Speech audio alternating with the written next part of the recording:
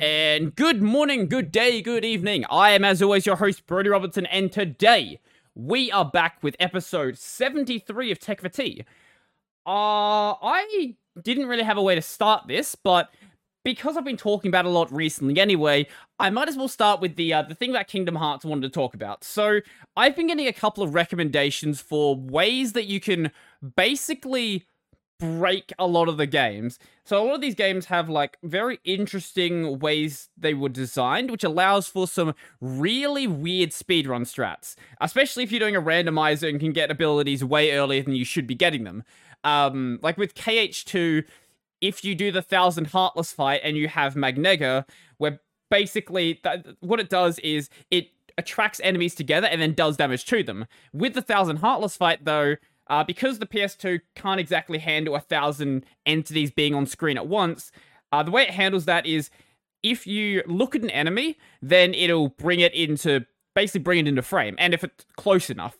But if you stare at the ground, it doesn't know what to do and just spawns everything around you, and also spawns them directly where you're standing. So combining that with the Magnega ability basically breaks that fight and you can win it in like 2 minutes. But that's not what I want to talk about. I want to talk about one game in particular that does it very different from the entire rest of the franchise. This is the only game in the entire Kingdom Hearts franchise that has this combat system, and that is Kingdom Hearts Re-Chain of Memories. So if you have never seen any gameplay of this game, basically the way it works, I'll see if I can find a picture of the combat. Yeah, that'll work. Thank you. IGN.com. Oh, that's an old IGN logo that we're seeing right there. Jesus. This is an article from 2012. I just want to see the picture. I don't want to see the actual article. Here we go. And you're not seeing most of it. There we go. So off in the bottom left-hand corner, you've got this this deck system, and then when you actually want to attack something, you play one of these cards, and then it will do an attack. So rather than being able to just use attacks whenever you want and use abilities whenever you want, the only way that you can actually use attacks and abilities is by playing these cards, and in the case of doing abilities, you're going to want to play like certain cards at once. Like let's say you want to do the Lethal Frame ability. That's going to be the stop spell plus I think 2 attack cards. I'll get back to Lethal Frame in just a moment, because Lethal Frame is part of the reason why this game is horrendously broken. So yeah, that's basically how that works. But the enemies are also going to be attacking with cards as well. And you might notice that the cards all have a number on them. So basically, if your number is higher than the other card that's played, then another card cannot be played by like one of the enemies until that card has been used up. So if it's an attack card, once you've swung your Keyblade, then that card will be just thrown back into, I guess it's your graveyard, whatever you want to call it. It'll be thrown back into the card pool, and then you can reload your deck, and I guess probably not graveyard in that case. It'd be thrown back into your deck, and then you can like reload the deck. Anyway, this means the game has a built-in stun lock mechanic. So if you keep playing cards that are higher than the enemy cards, they are not able to attack you. This, for obvious reasons, leads to problems. So, Lethal Frame. Lethal Frame is an ability where basically you stop time and you do like, I think 3 or 4 attacks, and it does usually like half of a boss's health bar. Kingdom Hearts bosses have like multiple layers of health bars, so it does like one of those layers. And there are ways you can set up your deck which don't require any thinking, where basically you can just chain Lethal Frames and then throw in an elixir to reload your deck without losing any cards, and win. You win every fight. It's just impossible to lose when you have this combination. Kingdom Hearts Re-Chain of Memories, I think it also was a problem in the original GBA version, just Chain of Memories, not Re-Chain of Memories, is a very broken game. Like, you would have thought that, hey, maybe they would address this in the HD remake. No, they just left it as it is broken. Like, this isn't a spoiler, the game came out years and years ago. I guess it is a spoiler for a very old game, but the final boss is going to be an organization member. It's going to be a Marluxia. And you're supposed to actually struggle on this boss fight. But I was watching a video just before. Let's see if I can actually find said video. I'm not going to play the audio for obvious reasons. Or the ad. What is this an ad for? Oh, it's an ad for Rocket League. Okay. So basically what you can do in this fight, let's see if we can find the start of the fight. At this stage, not using lethal frame. At this stage, spamming Mega Flare because it would be difficult to hit a lethal frame on something that's moving like this. So you can literally just keep using the same ability over and over again, and you'll notice that every time the enemy tries to attack, there's going to be a card break, and that's basically what's happening here. So if you have card values that are higher than the enemy card, the card the enemy's trying to play, it's going to do this card break thing, and you can just keep doing this over and over and over and over again, and the game doesn't stop you. It's not like, now let's give the enemy a 0 cost card and then it instantly breaks. So 0 cost is basically a special card that no matter what the cost of the thing the enemy has played, your card is always going to break that. The disadvantage of using 0 cost cards, though, is if you like do a combo like they were doing here with Mushu and then 2 fire cards, or this next one here where this Mushu is 0, the 0 doesn't come into play if you have anything combined with it. Basically, it's going to be the combined value in this case. But normally, if you play 0 cards by themselves or you play a combo of 0 cards, then you will actually have that. And as you can see, just won first stage of the fight already without even having to try. And you can just keep doing this. And for the record, this is on Proud Mode, which is the hardest difficulty in the game. And this is also a no damage run as well. Chain of Memories is probably the easiest game in the entire franchise to break this hard. Like, sure, you can break the, let's see if I can find it. Roxas Quick Run Cheese. Here we go. This is a Stickman Sham video. That'll work. So you can break fights in Kingdom Hearts 2, and this is how speedrunners basically manage to optimize the game, because fights like the Roxas fight here are supposed to take like a reasonable amount of time. Basically the idea with this one is you're supposed to keep running away from Roxas until this point right here. So he's going to do an attack where you're going to have to do a reaction command. Or I guess it's not reaction command, it's just a command in your deck. And then you get given these magical Keyblades. And you can just... You don't actually have to attack in this case. If you attack, you end up giving... you end up building up Roxas's revenge value, and you end up making him retaliate. But doing it like this, quick running into the wall and just not letting Roxas really move... yeah, you could just keep doing this, and he just won't do anything. I can, like, skip ahead... And he's going to be doing it the entire time, just whittling down his health. This is not something you're supposed to be able to do in this game. So you can break the other Kingdom Hearts games, absolutely. But it's not as obvious as Chain of Memories, where every single fight in that game can just be won with a combination of Mega Flares and Lethal Frames. I guess the only time you can't do Mega Flares is against Axel, because Axel has a fire resistance. But there is a way to cheese Axel's fight as well. Recom Axel card. Let's see if I can find it. Recom Axel card.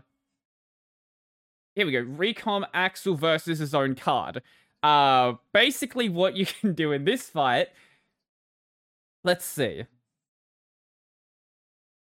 Let's see. So this copies the card your opponent is using. And basically what ends up happening here is you end up basically getting a complete resistance to fire. Like, you cannot be damaged. He can damage you with his melee attacks there, but besides the melee attacks, you basically just can't be damaged. Like, this is how broken this game is. Like, I love Chain of Memories. It is a really fun game, even if you don't cheese the hell out of everything. Honestly, I think it's more fun if you don't cheese the game like this.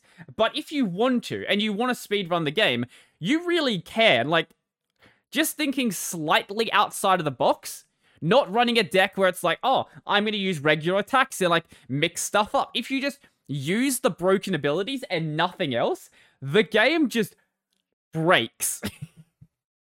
And I love it. I love this game. It's so much fun.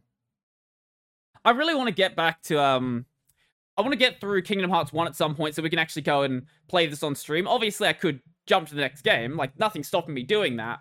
But I want to finish KH1 first. And I'm probably going to end up playing through the entire series. I don't know if it's going to be like release order or what I'm going to do, but I will be playing through the entire series. Eventually, I will be playing through KH3, and I would like to play Melody of Memories at some point as well. That's the Kingdom Hearts rhythm game. At some point, it will happen. Yeah, I don't know when. A very long time from now, I guess. When I eventually finish everything else up to that point. It's gonna take a while. It's definitely gonna take a while. Because we're on the topic of video games, I saw this announcement just before I was gonna start. I was like, okay, sure, we can talk about this. Why not? There's a Nickelodeon Smash clone coming out. Now, I don't use the term game clone lightly. I know I throw around like Souls-like and things like that, but this game looks exactly like a Smash game if you just gave everyone a Nickelodeon skin. So it's basically what it is. It's Smash with Nickelodeon characters. But unlike the, what was it, PlayStation... What was the one? PlayStation All-Star Battle? Was that the one that came out on the PS3? PlayStation All-Stars Battle Royale. Yeah, here's the one. This game that came out on the PS3. I remember when this came out and nobody cared. Like, at all. But yeah, no one cared about that one. But this game in particular, I'm not going to play the audio because I don't trust Nickelodeon not to strike this. So you got basically you got 3 decades of Nickelodeon characters. Hey, that's cool. This looks exactly the same as Smash. Even down to like when someone gets knocked off the stage, like the same smoke particle effects. It looks like the exact same game, and that's not a bad thing. Like, Smash is fun, but like, this is too close to Smash. Like, way, way too close. I'm not gonna play it because I don't really care about like 2D fighters like this. Do you know what? This is going to be the next big esport. Who cares about Rocket League? Who cares about even Smash? Man, we're gonna play as Helga and win the world championships. I actually don't even recognize like half the Nickelodeon characters.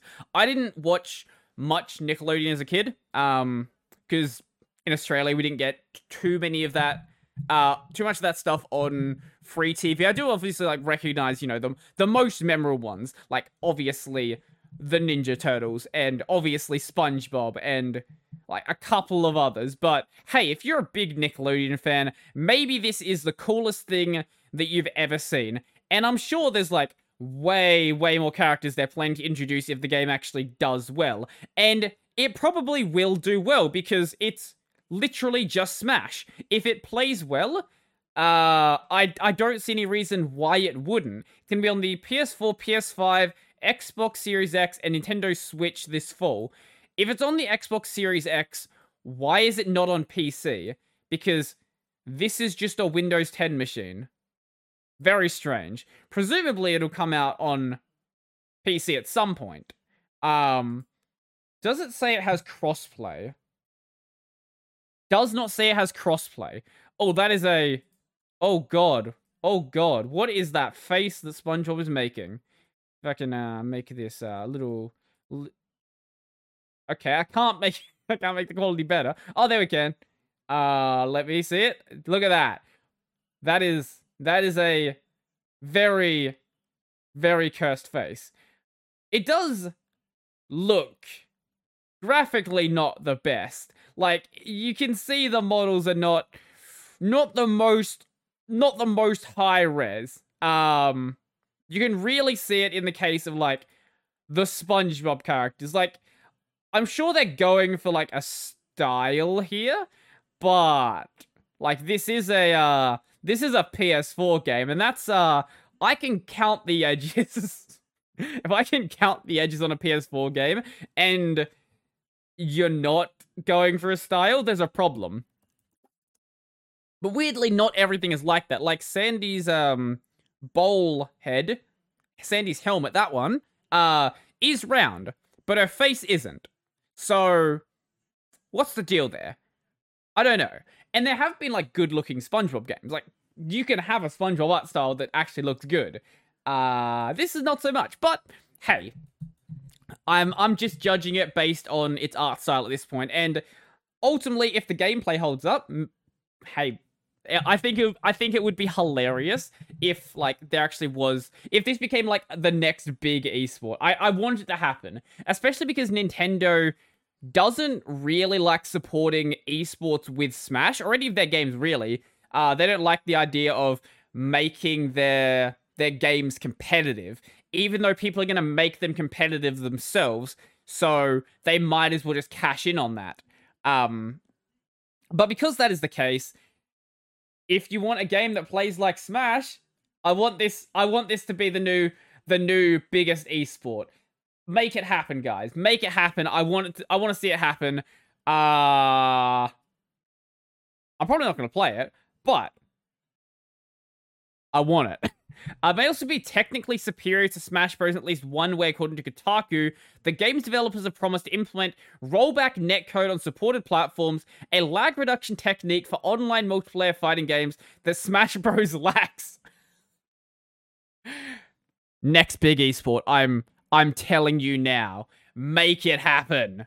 Make it happen. That would be the funniest thing. Also, this Patrick is questionable. Actually, that makes it even weird. Like, Patrick clearly is a fairly high-res model, but then Sandy's face looks like this. So, I'm sure there's something going on there. Maybe it's just alpha footage or something. I don't know. But yeah, video games. Video games are cool. And that is certainly no exception. You know what? We're just gonna keep on the video game trend and talk about some more video games. So, I don't know if I've talked on this podcast about my love for Dark Souls, but I love Dark Souls. Dark Souls is very fun. I've probably put in easily over 100 hours into it. Well, that's just on, like, the first game. Over the entire franchise, I don't know. I haven't played all the way through 3 yet. I know it's been out for a very long time. 2, I've played a lot, even though 2 is not very good. I suffered through 2. Maybe it's good if you don't compare it to 1. I started on 1 though, and 1 is a absolute masterpiece. But 1 also has a really big modding scene, because after you've played a game for that long, like, you need to mod the game to make it actually be fun again. That's why people play Kingdom Hearts randomizers. That's why, I don't know, people have Thomas the Tank Engine mods installed in Skyrim. That's why all of this stuff happens. Modding keeps a game like that alive. And Dark Souls is no exception. Dark Souls does have a randomizer mod, which is terrifying. Like, randomizer of enemies and randomizer of items. Both of those crazy. There's even one where, like, it randomizes your weapons every, I think, like, second or something like that. So every time, like, every second, your weapon just changes. And this can be any weapon in the game. So you could go from having, like, a broken sword to having, what was the big hammer called? Let's see. Dark Souls 1 hammer. The demon hammer, that's what I'm thinking of. Not the blacksmith hammer. Yeah, this one. The demon's great hammer, where if you get this at the start of the game, which you probably will, considering it's changing every second, you just won't be able to attack properly with it because it requires 46 strength, which you don't have at the start of the game. But yeah, there's tons of mods like that, and I I found another one, or I guess The Verge made an article about another one. So let's see if I can find. I guess this video will work for now. See if I can find the other one, and show you that one, because that one should be a better representation. Shows you a bit of gameplay. This is a Oh yeah, also warning to anyone who is prone to motion sickness, I guess. Yeah. Anyway, yes, mod. Basically, this mod makes it so almost all of the textures in the game are scrolling. Which... Why? Why would you do this? It doesn't show up that badly when you're not moving. Like, if the camera's moving, fine, a little bit. But there's another video of gameplay, and gameplay is where it becomes seriously bad. This is just, like, kind of annoying. It is a little bit disorientating, but it's just kind of annoying more than anything. Sorry, it was Kotaku, not The Verge, my bad. Here's another view of it, but there should be a gameplay video in here. Dark Souls intro, Dark Souls gameplay. Here it is. No, don't play the audio, and put it at 1080p. Now, this is what it looks like. Move around. If we move... Yeah, here we go. That's actually just... That hurts to look at. That honestly does hurt to look at. I hope the mod does have a setting for, like, how fast it can move, because I feel like making it move faster might make the experience even worse. Like, ultimately, it doesn't change any of the environment or anything like that, so if you know where everything is, it's gonna be fine. But it certainly does make it seem like you, at least for a while, does make it seem like, you know, you might slide off the edge or something like that. Especially if you're just looking at the ground, you're not seeing anything, like, else moving around. It's a very, very weird way to play the game. I didn't know you could fit across that side. Huh. I don't know whether I would ever want to play the game like this. Couldn't even find the edge, love it. I don't know whether I'd want to play the game like this. This seems horrible. But, you know, if you've played a game for 200-300 hours and you still like the game, I guess there's something you have to... There's some part of you that has to just make the game painful to keep enjoying it. I guess that's why people do things like, what? The stupid blindfolded runs, or the Guitar Hero controller runs, or blinded with a Guitar Hero controller, because why not just make the challenge even worse? I think Dark Souls 1 is always going to have people doing stuff like this, because of, like, how that text is not moving. Oh, wait, is it? Wait, hold up. That texture isn't moving. What the hell? Why was the outside not move? Wait, why is that wall not moving? I don't know. Or is it... Wait. Am I just losing my mind and it actually is... Wait, now it... Okay, maybe this mod is way worse than I thought it was. That wall was not moving before, and then it's moving from a different angle. Okay, I changed my mind. I hate this. Well, I hated this already, but I hate this more, and I want nothing to do with it. But if you're a crazy person, check out this article, and I think there's a link to the mod. You can probably find it if you, like, Google the mod as well, but yeah. Pain Pecco. Not my cup of tea, but this is. I'm sorry for the bad joke. Please don't unsubscribe. Or you could, if you want to. I don't really care. Video games. Ys 8. Yes. I've been playing Ys 8 a lot recently. And when I tried to play it last time, the game broke a lot. So, Ys 8 has some questionable design choices in regards to its PC port. It is I think it's a Bandai Namco game. Wait, I just want to double check that. I think it is. Regardless, the PC port is a mess. And I was playing perfectly fine with keyboard and mouse. No, it's not, of course not Bandai Namco. It's NIS America and NIS Falcom. Or Nihon Falcom. Anyway. Yes. PC port. Mess. I was playing perfectly fine with keyboard and mouse. I don't like playing JRPGs or really any sort of action RPG with keyboard and mouse. I would like to play it on controller. It's just easier for me to play. I like having an analog stick. Just makes my life better. And this game came out first on console, so you'd expect, you know, the controller to work fine. Nope, doesn't. So keyboard and mouse it was. And then the keyboard and mouse control stopped working properly, so I can't use spacebar to jump in that game. And I had to double check that the spacebar on my new keyboard hadn't just stopped working. The spacebar on my keyboard works fine. No problems whatsoever. It just stopped working in game. I tried to, like, swap over my spacebar over to another key and then bind the jump button to that key, so it basically acts as if my spacebar was like the letter X or something like that.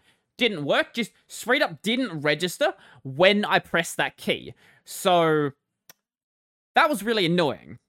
And I had no fix for it. So my fix for it is I'm just gonna not play this game with a jump key set to spacebar. So my jump key is now X. I have never played a game where I had to jump with X. And do you know how many times I miss the jump key when it's this fucking small? Like, this is a space bar. Okay, we've seen a space bar before.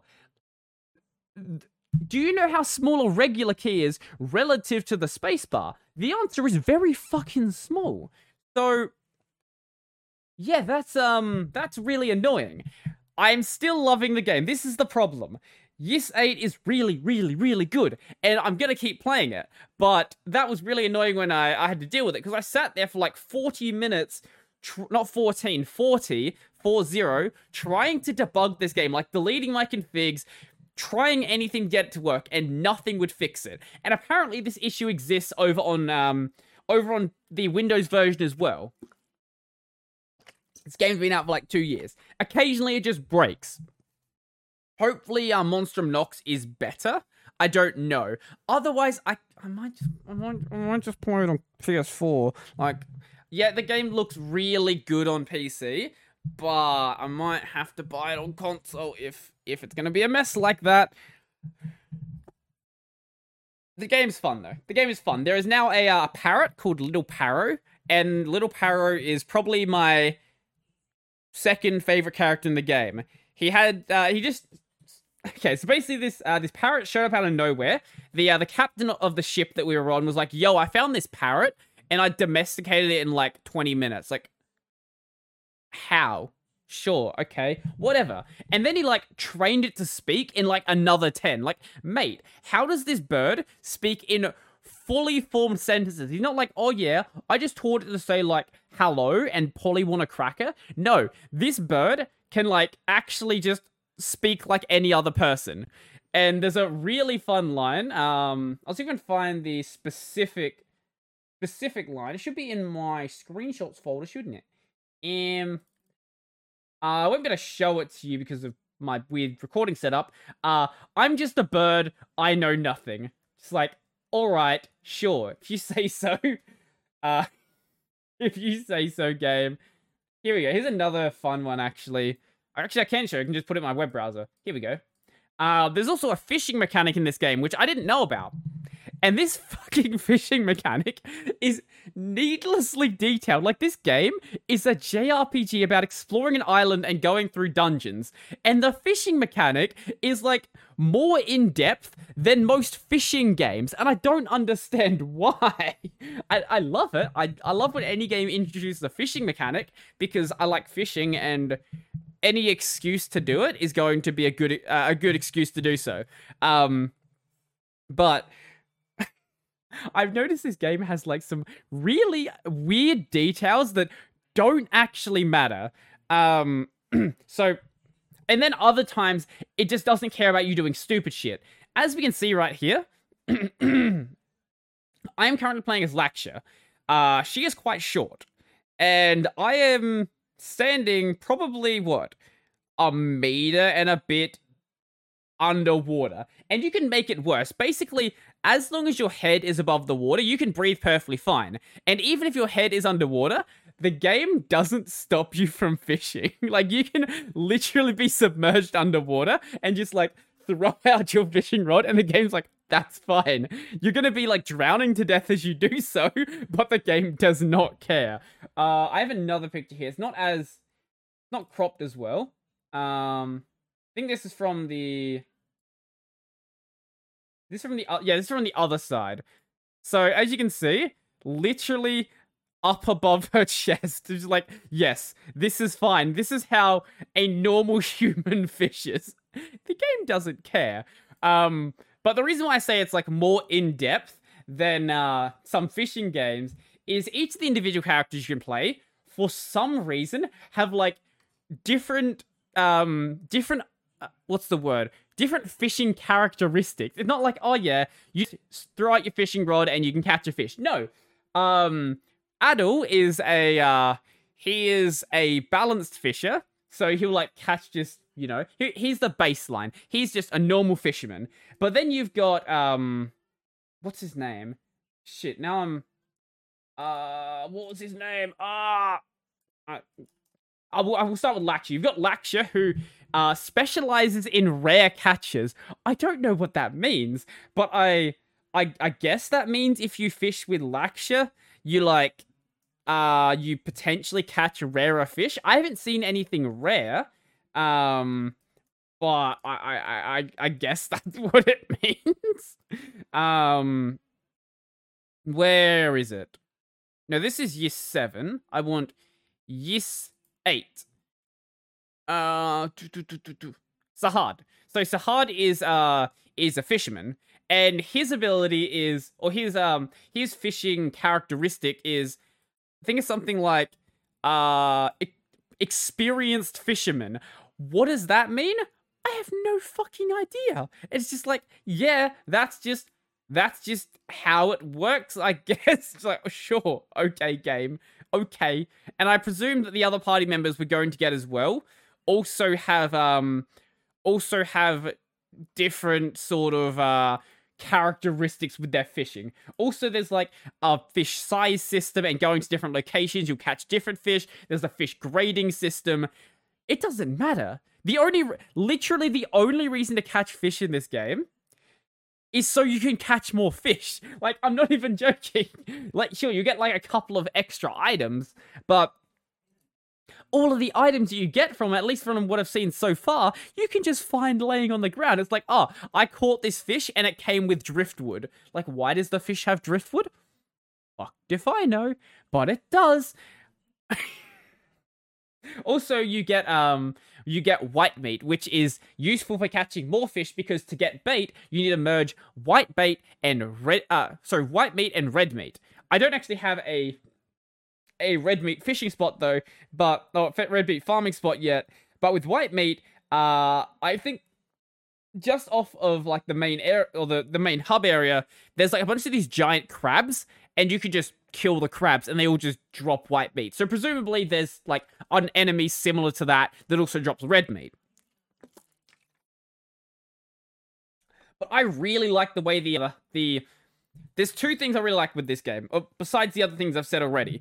The way that it handles its world progression, rather than being like, oh, here's an arbitrary door you can't open. The game gives a reason for why things can't be progressed. So there's this place near the start of the game which you can get very early on that is blocked by a giant log. This log probably weighs like 5 tons, but ignore that. We can just we can deal with it anyway. So the way they block off areas in this game basically is by saying you need to have a certain number of people in your village, and then those people can help you move stuff. This one specifically needed 5 people. There's stuff later in the game where you need like 10 or 20. I don't know how many people total we're going to have, but that's how it locks off its areas. And I think that's a really neat way of doing it, because it gives you a legitimate reason why you can't progress through that area. Not like with Pokemon where it's like, hey, there is a tree here. Do you want to cut it down? Well, you don't have cut yet. You can't cut that down. Even though you literally have, like, giant animals that can, like, beat the shit out of each other. No, you can't cut this tree down. Whatever. Like, this is a legitimate reason. You're just a dude. You can't move a giant tree by yourself. That makes sense. And then as you're actually bringing more people into your village, because you're on... Basically, the setup for this game is you're on a deserted island because the boat that you're on was attacked by a kraken. JRPGs. Just accept it, but that's basically why you're on this island. And you're basically trying to, like, survive... You're trying to find survivors who were on the crashed ship. Surprisingly, everyone so far has been alive and not injured. I call bullshit, but whatever. They want to introduce this mechanic anyway. And certain characters that you go and, like, bring into your village actually open up, like, new... I guess shops probably would be the best way to put it. And the game doesn't... The game actually handles its shop system fairly well, actually. Because obviously you're on, like, a deserted island. No one, obviously, is going to care about money. What you're actually going to be, like, purchasing stuff in is items. Like, there's a barter system in this game. It's not a barter system. Like, you can't change how much stuff is worth, but it has, like, this barter system in place of a currency system. So if you want to, like, buy... I don't know. You want to buy leather gloves. Basically, you have to go and, like, get the items for that, and sometimes there might be, like, an extra thing you need that doesn't exactly make... You don't need it to make the gloves, but it's just like, I want this extra item. And I think that actually, it makes sense for the game, because if they had, like, oh, there's a money system, like, that wouldn't make sense in this context. Like, I think the way they've handled it makes sense for this game. I don't know how Ys 9 handles it, because Ys 9 is set in a city. That would make sense for an actual currency system, but they might keep the barter sort of system there and, like, replace it with, like, a crafting system instead. That's the other reason why the barter system worked, because a lot of stuff you have to, like, craft. You can't just be like, yes, I would like to purchase armor. Like, well, we don't have any armor. We have to actually make it. And somehow the game managed to introduce a side quest system and not make it sound, like, really contrived. So, obviously, you're the main character, so you have to go out and, like, go out into the world and do shit to help everyone. And rather than just, like, doing the main quest line and nothing else, there's also going to be a bulletin board in your little village, where members of the village can be like, hey, I need this item to do this thing. So, for example, with Lakshya, she had a quest where, basically she wanted some curtains to be put up, or I guess, not curtains, I guess, like, a cloth door, basically, like, a way to, like, block off the women's quarters, because, like, she and, what was her name? Allison wanted some privacy. Fair enough. Makes sense for a side quest. And you basically had to just go get the items for that. They ultimately are just fetch quests. Like, all of the quests so far have been, like, basically MMO quests, like, go out into the field and collect me 10 leaves. But, like, there's reasons why you want that. It's not like, oh yeah, I could just, like, go out and get them myself. Like, this is a deserted island. There are monsters here. It makes sense why they would send you out, the guy who actually knows how to fight the big monsters, to actually go get these items. So it has, like, the MMO questing system and, like, that really contrived fetch quest thing, but it gives you a reason why you're actually going to want to do it. The other nice thing about the system, though, is the items are not difficult to farm. Like, getting crafting items and all of these items you need is really easy, because for the most part, they'll just be on the ground. Like, and if you want to pick stuff off of the ground, if you go, I think, 2 areas away, they respawn. So you can just, like, run back and forth and get the items. When it comes to, like, monster drops, though, the monster drops, from what I've seen, have been fairly common. Like, if you're going to be killing a giant crab, obviously, most of the time when you kill it, the meat's going to be perfectly fine to eat, so why doesn't it drop it most of the time? And that's sort of how it works. So collecting items like that is actually quite easy. There obviously are going to be slightly rarer things. And I presume like later in the game, the crafting items have like a rarity system attached to them when you get to like the 4 and the 5-star rarity stuff. Presumably that stuff like will be harder to get. But from what I've seen so far, it seems like it's setting itself up to not be horrible about it, is a good way to put it. And every time I talk about this game, I know I'm always talking about this game right now. Every time I talk about it, I just have more and more of a reason to like it.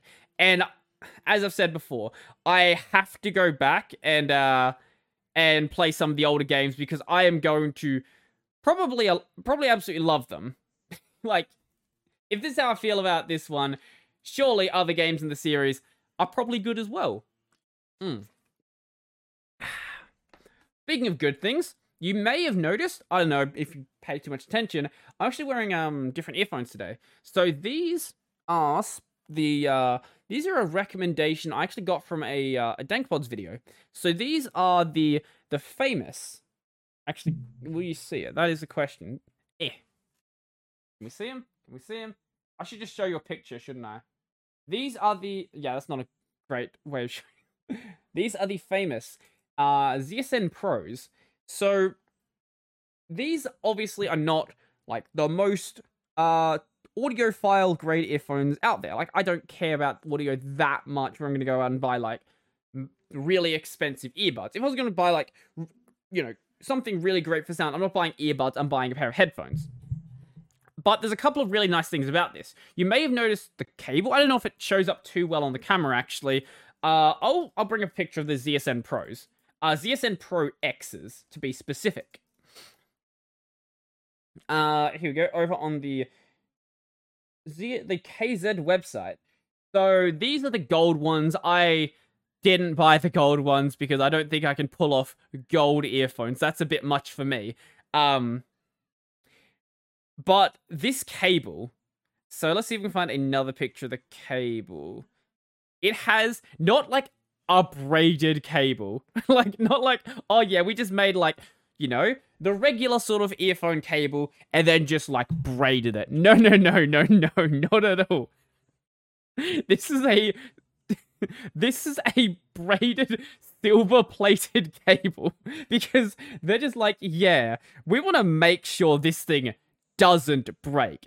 If this thing breaks, you have tried to break it. This is how stupid this thing is. Like, and most of the cable, obviously it splits off into smaller cables here, but the, we can just show you. The lower part of the cable is twice as thick. So basically, for this part here, they've got both of these sides, like, wrapped together, and then they unwrap when they need to unwrap. So that by itself is, like, already stupid enough. Like, I've never seen earphones that have, like, insane build quality like that. Also, because they, you know, they aren't worried about, you know, you not liking the earphones, they also have, can I see it? I don't know if you can see it too well. All of the, like, you should be able to see it from here, maybe? It's not going to show up too well, is it? Yeah, it's not showing up too well, but, like, all of the inside of this, like, all of the like, ear side of this earphone is all, like, clear. So you can actually see directly into these earphones and see everything that's going on. They also have... Oh yeah, this is also another really cool thing that I've never seen before. These aren't wireless earphones. You can get, like, a wireless module for them, but they have a removable cable. Like, this cable just plugs into the earphones, which is crazy. Like, that if this cable breaks, if through some sheer insane situation this cable breaks, you can replace it. And the sensible thing they did is they put the pins on the cable side. So the pins aren't on the earphone. They have, like, ports for the pins. You're not going to break those ports. Like, you've got to do something pretty crazy to manage to break those. So if you break this insane cable, you could just get a new one and swap it in, which is insane. Like, that's mental. The other crazy thing about these earphones, though, is, like, how much they cost. So these, obviously, as I said, not the most, like, audiophile earphones ever. But, I'm going to show you how much they cost. This is going to be in Australian dollars. They are $37 Australian. 37. So what's that? Like $25 US? Something like that.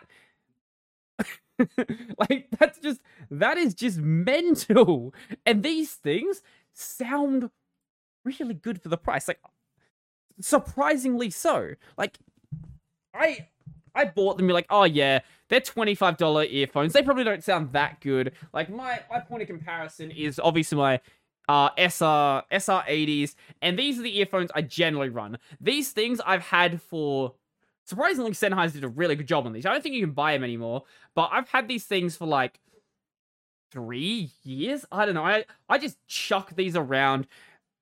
I think if they've gone through the wash at some point, and they just keep working. Like I beat the shit out of these things, and they just... Oh, I've got another cable there. These things just keep working. I've got another pair sitting around that I found, like, I think it was, like, under my couch for, like, 2 years or something like that, and they also work just fine as well. Like, I don't know what these things are made of, but these are actually great earphones, and it's really sad that Sennheiser stopped making them. But... So far, I've had these things for a few days. So far, the ZSN Pro X's are really good. Like, really, really good. And you know what? For like $25 American, you might as well pick up a pair just to see if you like them. Like, there's no harm in it. Like, surely. Also, I've noticed, they definitely seal off my ear considerably better than these ones did. So these have like a fairly long stem, and like they just like go deep into your ear and block everything out. These ones, like your more standard earbuds, will like stop fairly short, which is fine. But I noticed that these tend to like let a lot of noise come in, even with the ear tips that do fit me just fine. The one complaint I do have about it though is they've got these like janky ear tips that don't have like a solid... You won't be able to see it. They don't have a solid bit like at the base of it. So getting like the replacement on basically requires you to like basically force it on, like almost break it on. It's a pain in the ass, and it's a problem that you obviously have to get in some places. Like, sure, they're $25 American earphones. That has to be like some sort of cheaping out at some point. But they didn't cheap out on the audio quality, that's for sure. They sound great. Obviously, I don't have a pair of, like, Herder 600s to compare against, but if you're getting a pair of HD 600s, like, you know what you're buying when you're spending, like, close to $600 on a pair of earphones. These are, like, throwaway things, and if you just want a pair of earphones, like, chuck in your bag, hey, there's nothing wrong with these. They're certainly better than most of the other, like, I think not most of, every single other, like, you know, $25 pair of earphones you'll find. Yeah, I like them. And don't take my recommendation for it. Take the recommendation of someone who actually knows what they're talking about. Go watch DankPod's multiple videos that he's made where he's brought these things up, and check them out. I think they shipped to me... This is actually crazy for Australia. They shipped to me in, like, 2 days. That might not sound crazy for, like, any of the American viewers, but, like, 2-day shipping in Australia is actually mental. Nothing ships in 2 days. Like, I could get something shipped from, like, the next street over. It'll take, like, a week to get here. I don't know how, but it probably will. Not these, though. I don't know where they came from. I don't know how they got here so quickly, but I love them. The one thing I am still waiting on from Amazon I bought recently is I'm waiting for a new set of ear tips for my my Jaybirds. These are not new Jaybirds by any means. If you recognize these, These are the Jaybird X3s. I've had these things. This is another pair of earphones that I don't regret buying. These things I've had for, God, like 4 years or something like that. I have actually put them through the washing machine more than once. I can confirm these things are definitely watertight, and they didn't lose any audio quality when they went through the wash. They just kept working. I don't know why, but I actually recently lost a couple of my ear tips because it is getting a little old, and when that happens, the ear tips start to fall off, especially the silicone ones. So I want to get a new set of foam ones. I didn't buy the Comply foam ones. I bought some like knockoff Comply foam. Really, at the end of the day, I don't care too much. Like ear tips are ear tips. I don't use these long enough to really care, and I don't wear my Jaybirds to like get good audio. I wear my Jaybirds so I don't have to like listen to people talking to me at work. That's why I wear them. So as long as it can do that, that's all I need. And surely there's no reason why cheap knockoff Comply foam earbuds can't do that. Like the Comply foam ones were going to be a little bit expensive. By a little bit expensive, I mean like $35, which in the grand scheme of things, not too bad, especially when like, you know, the Jaybirds. But if I can spend like $10, well, and get also, I think I was getting like 6 pairs. I don't know what that foam is made of. It probably isn't like safe to be in my ear, but hey, if they work, they work. If they don't, well, I wasted $10, and well, it's a future problem, I guess. Speaking of future problems, yeah, future, that works. Sure, why not? Occasionally, a couple of days ago, I've been getting Brody. Think of what you're saying before you try to say it. What are you doing? Anyway, yes.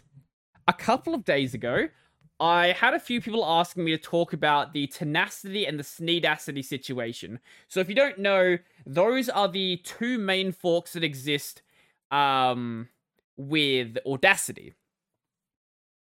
And there was this weird it was a fucking dumb situation. So like the main guy who was running Tenacity apparently was getting like harassed by people on 4chan, and people on 4chan were like, we're not harassing him. We don't harass people, which I find very hard to believe from 4chan. So I was in the camp, this guy probably was being harassed. He just, with the people who were responding, probably weren't the ones doing it. He ended up stepping down. I don't know who's running the project now. I think there's a issue here about who's running it. I guess people are actually trying to like properly run this now. Okay, that's cool.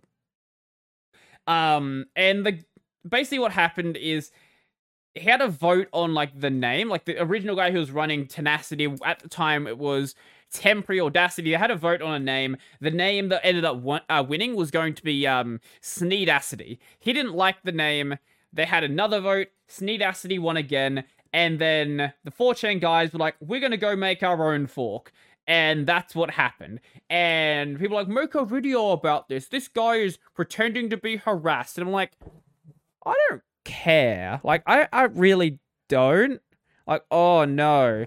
The guys on 4chan are getting bullied back. Oh no, I'm so concerned. Just like, this is fucking boring. Deal with your own bullshit situation. I'm not gonna touch it. But at this point, we now have Tenacity here, and then Sneedacity has considerably less stars, and considerably less work actually being done on it. By less work being done on it, I mean no work being done on it, like, at all. Like, the only work that was done was, there was a little bit 21 hours ago. That's impressive. Most of the work that was done was like, we renamed everything. We changed the artwork out from like the the Audacity artwork to the Sneedacity artwork. And at this stage, I don't care to really talk about either of them. Like, at this stage, neither Tenacity or Sneedacity is actually a real fork. They haven't made any considerable changes. Sure, you've changed out your art, and you've got some potential things you might want to do. And sure, you guys have... I don't know what you guys have done. Neither of the projects have really done anything. Like they've made dark themes. Like, they've made dark themes, basically, and changed the README. So I'm more than happy to, like, do videos on both or one or both these projects. But I'm not doing so until, like, one of them actually shows that they are going to actually properly maintain this project. Because as it currently stands, sure, there are, like, people who are saying, oh, we'll maintain the project, but no one's really made any considerable changes to the actual code base. And that's one of the things that Muse Group actually did have right. Like, there were things that needed to be done to make Audacity a better application. Like, there were places where you could modernize the interface and actually make it more user-friendly. There were places where you could improve the backend and make it a more efficient application. And then they fucked it by just including the telemetry. So that happened. So if these projects actually take what's being done with Audacity and then improve upon that, that would be great. But as it stands, I'm not seeing anything of the sort really happen. Oh, I love this. So, over the past, like, week or so, especially since Muda did his video on the Audacity situation, there has been people in here, basically at least a day or a couple of times a day, making issues, basically just wasting the maintainer's time, which I'm not going to endorse. But I will say it's kind of funny.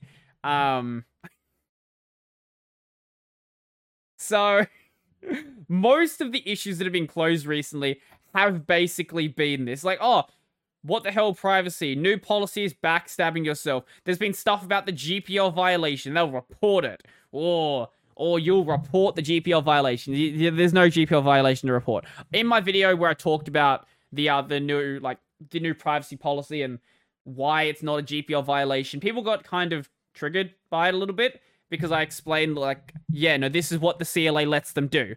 The GPL does not matter when there's only, like, when Audacity is the sole copyright owner of the project. That's why the CLA is so dangerous, because it allows them to just break everything like this. But people are still going on about how that's going to happen. Muse Group, ultimately, I've said this before, but ultimately Muse Group does not care. Like, they don't care at all. You can keep getting really annoyed with them saying, oh, this is so bad that Audacity's been taken over, and oh, you can't do this, this is a FOSS project, and so much community work, and all of this stuff. But the fact of the matter is that the core developers signed away their rights to the code base. And when that happened, yeah, the core developers decided to screw everyone over. I don't know why they did it. I honestly don't.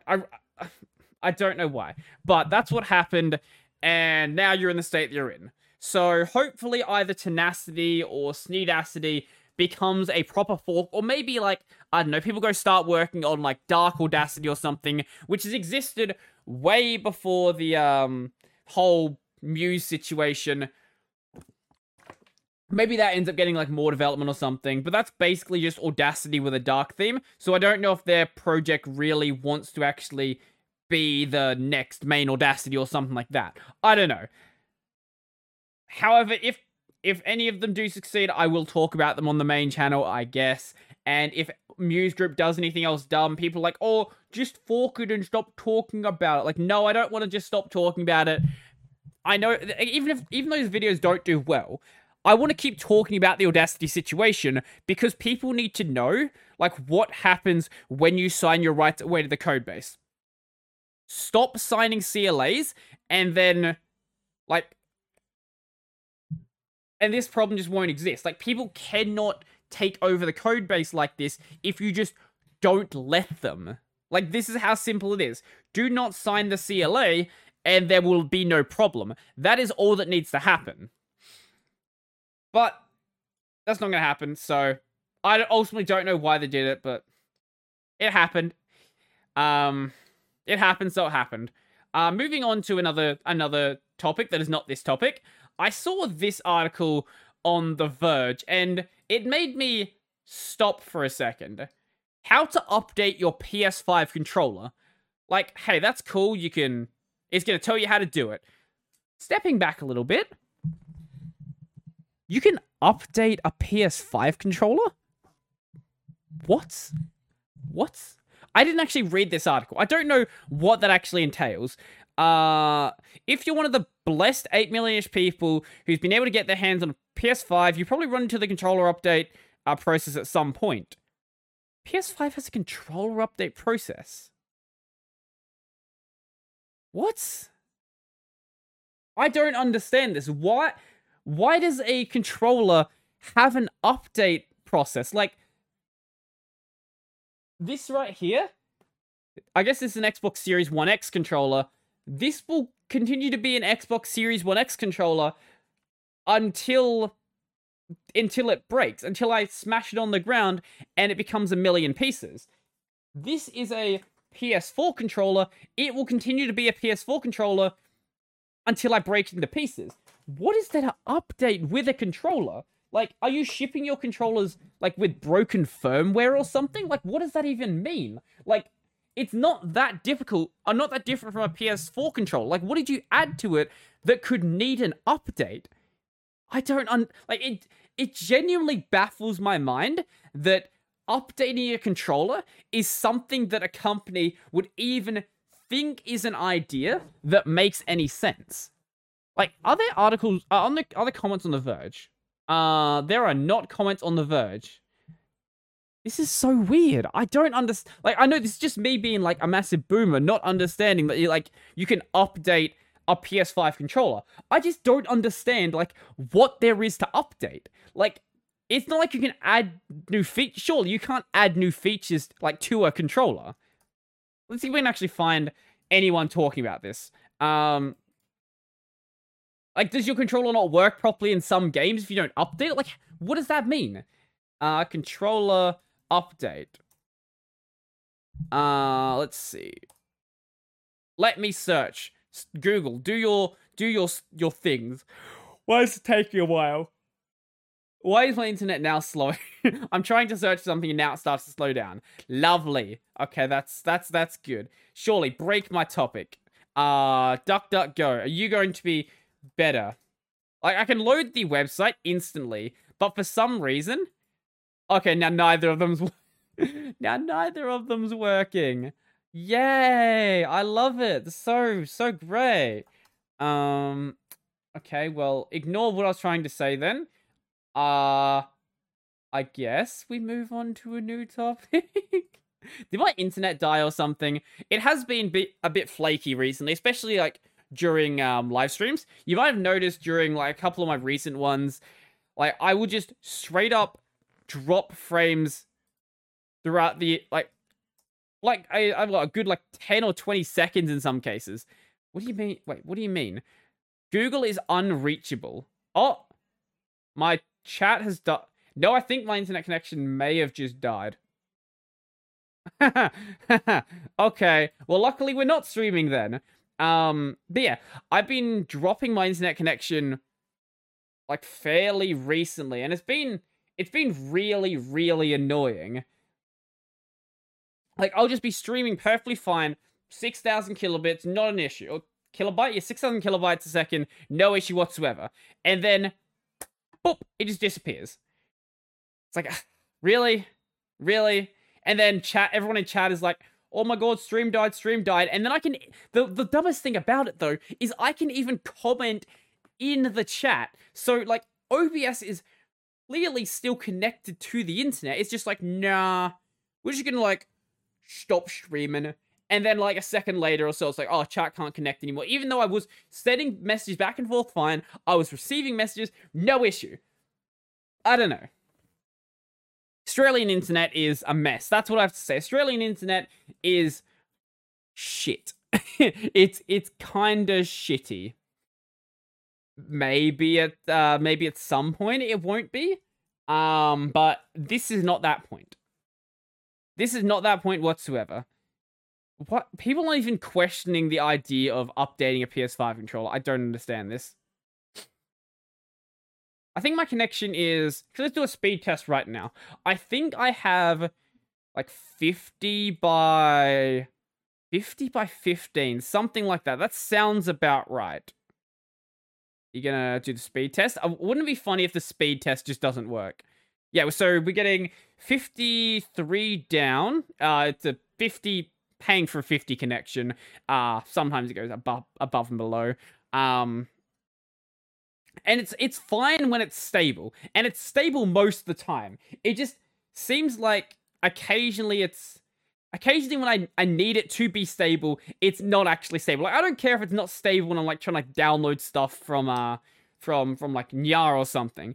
But when I'm streaming, please don't do that. I even make sure that I like don't leave like any of my downloads going, because I know that if like I'm seeding something, that might break my upload speed. I make sure that's gone. It's still get an issue occasionally. The weirdest thing though is always seems to be around like the same marks. Like I'll get 2 hours into the stream, and then usually about 2.5 hours into the stream. And it only happens with my my late night streams. So maybe like, I don't know, maybe like for some reason, even though it'd be like 10 p.m., 10 p.m. ends up being like a peak hour, which wouldn't make any sense. Maybe people are just... actually, no, now I think about it, maybe everyone's just suddenly using Netflix in the area as they're like going to bed. That could definitely be a part of... That could get in... That certainly could be part of the disruption. Yeah, I can actually... You know what? I can see that. That might be that might actually make more sense than I thought it did. Maybe at some point I'll be in a house that has a more stable connection, but that point is not now.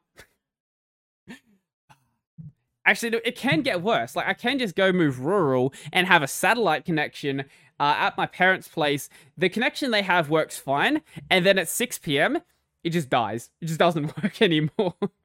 Like, you're supposed to have a guaranteed speed, but the ISP up there just doesn't care. Like, whatever. You have internet most of the time, not when you really want to use it, you know, when you're actually at home, not working. Yeah, it's a mess. But, actually on that note, why does someone ping me in Discord? What do they ping me for? The video is less than 60 seconds. Oh, right. That actually reminds me. So I posted my Discord that YouTube showed on my gaming channel, one of my shorts was watched for over 100% of its length. Which doesn't make any sense. I think it was 100.3%, which, if you know anything about maths, you would know that watching more than 100% of something is impossible. So I don't know how they managed to get that number.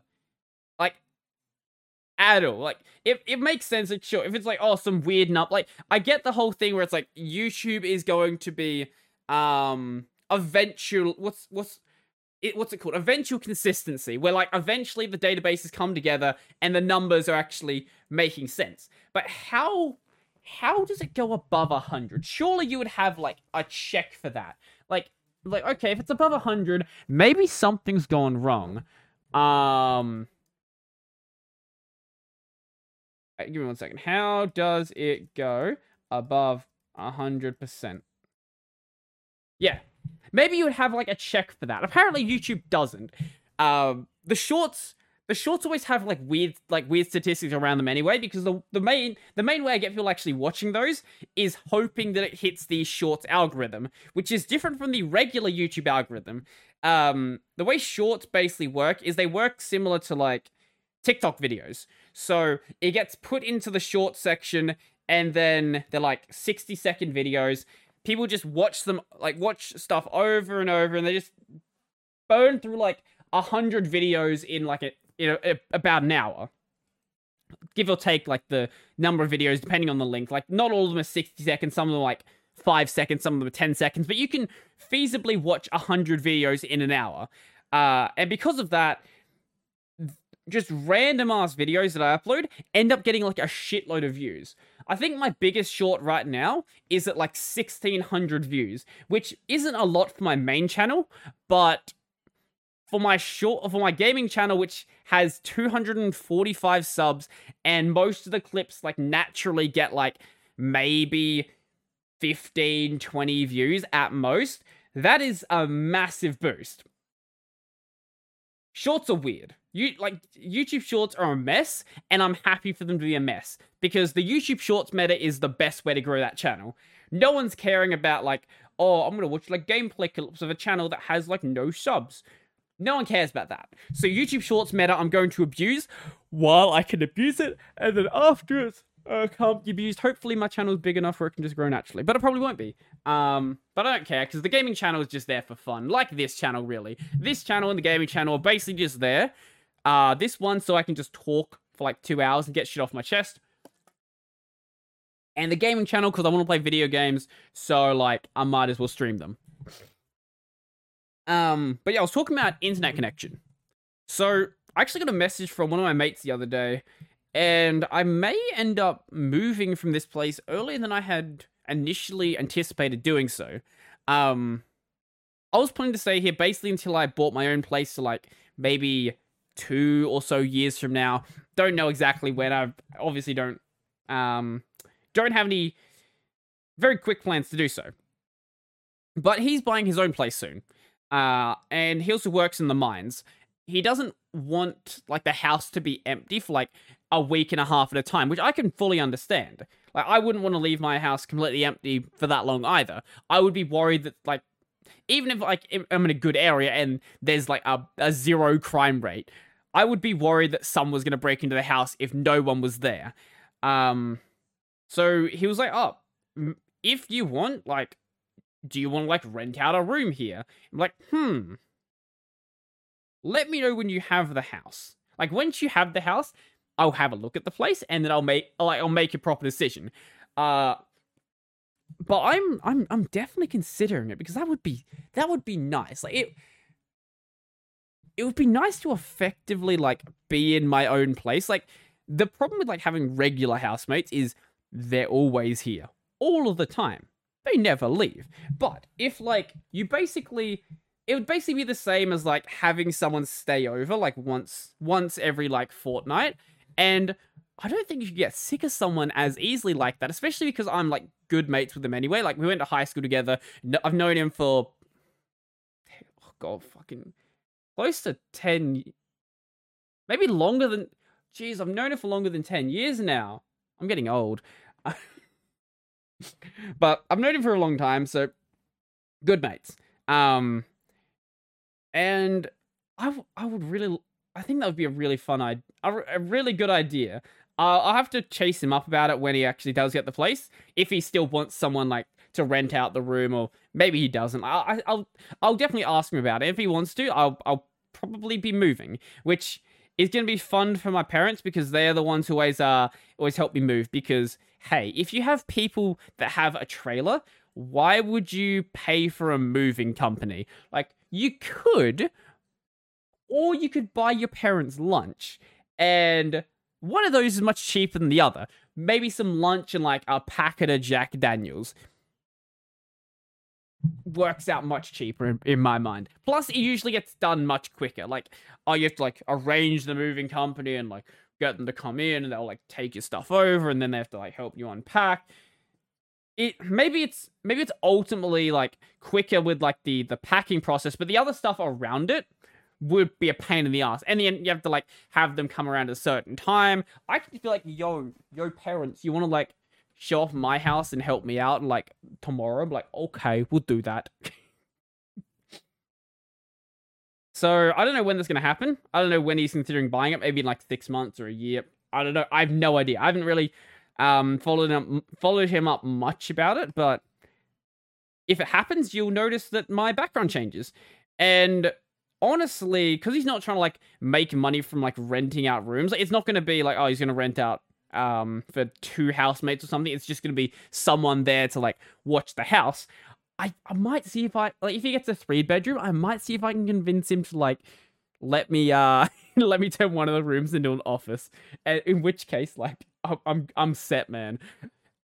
Actually, the one thing that would convince me to not do it is if the room was smaller than here, because like we've established before, this is as far as my chair can go back. There is literally no room to put my chair back here, so going smaller than this room would not be feasible. It would be possible theoretically, but not feasible. Wait, no, that's not what that word means. It would be undesirable. Yeah, we'll go with that one. Same size or slightly larger would be good. Preferably, if I can get this bed out of my room, that would be great. Or if I can't get the bed out of my room, at least enough space where I can, like, you know, turn the bed. Turning the bed would actually be fine. I could work with that. Let's say because I've got a built-in wardrobe over there. If I didn't have that, I could like turn the bed and have like closet tier or something. That like drawers and stuff like that. I think would be better and wouldn't take up anywhere near as much space. Because I'm not the sort of person who has that many clothes where I need like a whole big built-in closet. Like most of that is just wasting space. So if I didn't have that, probably would be better, but we'll see. Hopefully something comes of that, and that would be kind of cool, actually. Speaking of things that are kind of cool, this showed up on Reddit very recently. I think probably like today or something. At least Cyan posted it today. It did come out today. People have been trying to get me to do the whole VTubing thing for a while. I probably won't, at least anytime soon, but I saw something that has made it much harder for me to say that I won't do it, because the biggest problem I've had is that getting like VTubing software working on Linux is difficult, to say the least. Like most of the good tools require an NVIDIA card to do anything GPU based. I have a CPU that's strong enough to do CPU based stuff, but I would prefer to do it GPU based if I can. And while there are tools that you can run through Wine, I haven't had any luck actually running those tools. So it was going to be shelved for a while. And then I saw this. This person says, I made a VTuber web app with face and full body tracking. The full body tracking isn't great, but the face tracking, surprisingly good. Like, surprisingly so. As you can see, like, the arms are up here and the arms are here. Like, it's not great, but it works out well enough. Like, this is adorable. So, I have less of an excuse to not do the VTubing thing now. Maybe it'll happen at some point. I don't know. Oh, I don't know. Actually, speaking about that though, I actually do want to get some art done at some point. I'm thinking about changing up my channel art, and also like I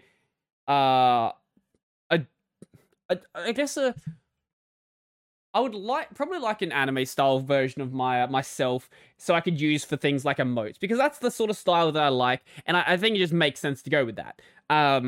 You know, maybe like a Catboy version of myself. I don't know. But I would like an anime-ified version of myself. And then I could get like channel emotes done and maybe some Discord emotes done. I think that ultimately would be a good idea. I don't know whether I would use that to actually do the VTubing thing. I could. That would be good to have an art reference if I end up wanting to get something rigged. But for now, I still think it's a good idea to consider it. I'm considering it. There are things that are more pressing to purchase. Like, as I've said, replacing the AKG. The AKG is great, but replacing it with a Shure, I think, would be a more important purchase. And getting a better lens is also a more important purchase.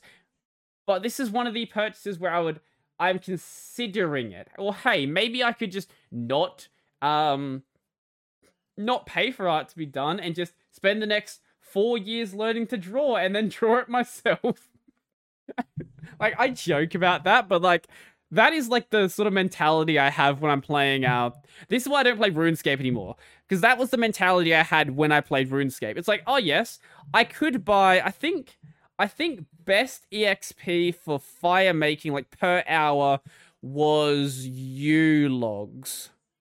At least at the time. It might have changed now, but I'm pretty sure it was U-Logs.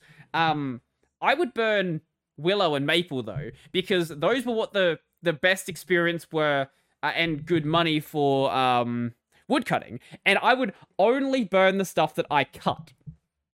Same with, like, training my cooking. I did cooking in free-to-play, only cooking things that I had fished. Obviously, that took more time than I like to admit.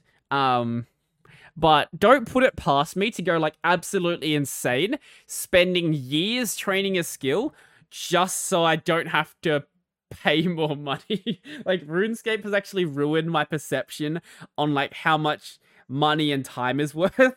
Like, you can trade some money to get something, like, handled more efficiently. That's a normal thing to do. Like, wood cutting, fire making, cooking, all of that, fletching as well, where I think I did the most efficient way to make money, which was not the most efficient way to make experience. Not at all. I think the most efficient way to get experience was, like, making...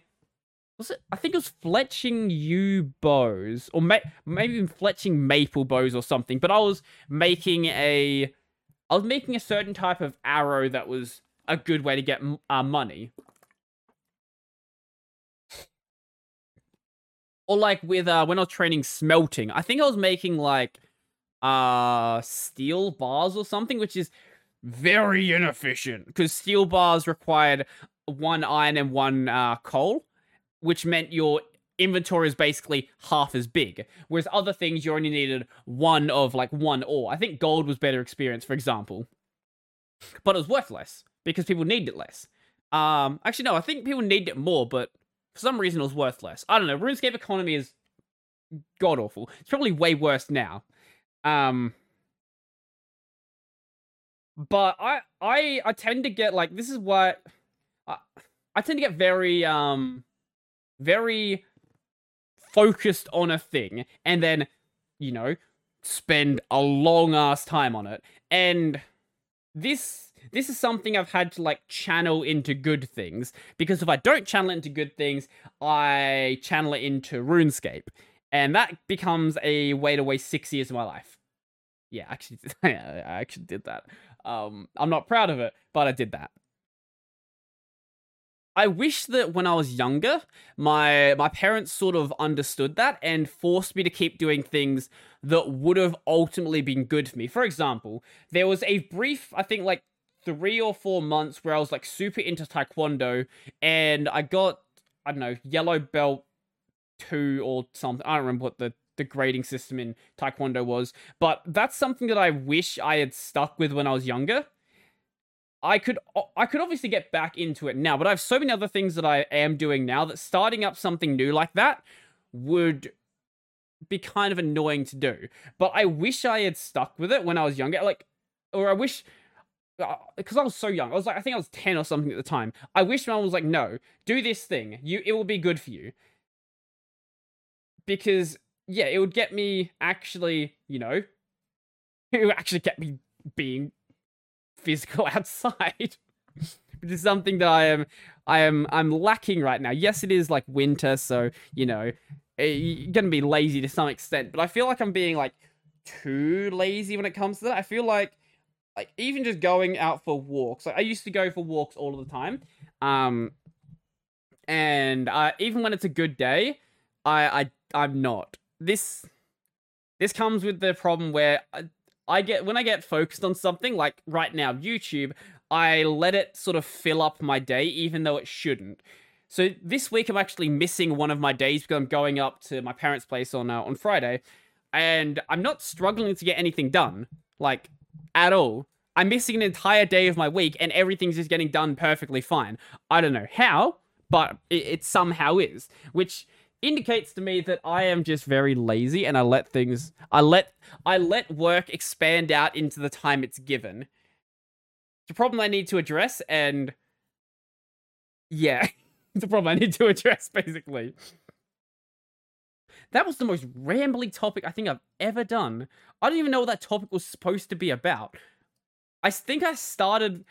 Wait, I started with this. I started with VTubers and ended up at me being bad at scheduling. How did that even happen? Oh, on that note, I would have loved to show you this working with me, but because of the way that Linux handles cameras, if I go to the website hosting this, it won't actually detect my camera because my camera is being picked up by OBS. I guess I could go like dig out my my C920 and hook that up and do that, I guess, but I didn't. So try this out for yourself. Have fun with it, and you will be like, I will be a cute anime girl. Or a cute anime boy. I don't know, whatever you're into. It's up to you. Like, you can be both. And you can import VRM models. I don't know what that format is, but that's the format you can use, I guess. I guess they're like different formats for like how VTuber models can be made. I haven't looked into like how that actually works, anything like that. But hey, maybe I will at some point. Maybe. I don't know. Speaking of VTubers, though, there is a new VTuber in HoloLive English. So, Iris finally had her debut after... God, I don't even know how long we've known about Iris for. It's been a while. It has definitely been quite a while since Iris was, like, sort of announced. But I watched her debut stream, which I didn't actually know was happening until I went to Twitter that morning. I was like, oh, HoloLive English. Iris is streaming for the first time. Like, oh, okay, I guess I should watch this. And Iris is... Her art style's weird. Her art style is very different. Let's see if we can find a good shot of it. Jesus Christ, she's already being monetized. You know what? You can have a Manscaped ad. I like Manscaped. But her art style is very different from the rest of HoloLive, and honestly the rest of from most VTubers out there. Like, it's more of a, I guess, how would you describe it? More of a... I guess it looks more like a pencil style, I guess. That's a good way to put it. As opposed to, like, more of the anime style, like, you're typically used to with a VTuber. But it looks good. I do like the art style she has. And she's gonna be a fun VTuber. Very fun. She's definitely gonna get along with people like Kiara, because she made some jokes throughout her debut stream that were questionable at best. I think she said her favorite food was spaghetti and meatballs, and then followed that up by saying that she likes meat and balls. Just like, Iris, you've literally been streaming for like 30 minutes, and you're already making sex jokes. Like, how are you doing this? I think she, unlike everyone else, she didn't seem that nervous for her debut either. Like, Callie was a train wreck for her debut. Gura, Ame, Ina, Kiara were all very nervous, obviously. Iris seemed like she was a bit more comfortable being on stream. I don't know who she was previously, but I imagine she had some sort of streaming experience, because she seemed way too comfortable being on camera and way too comfortable singing during a live stream as well. But I expect her to improve as time goes on anyway. That's usually what ends up happening. Like, they'll be trying to, like, play a certain character for their debut, and then over time, they'll, like, sort of shift more into, like, their natural personality, because ultimately, maintaining a character for, like, multiple hours at a time is quite difficult, I would imagine. And that's why I don't play a character on, like, during my videos. I just, like, am me. I am a weird Australian dude who, like, plays video games and uses Linux, I guess.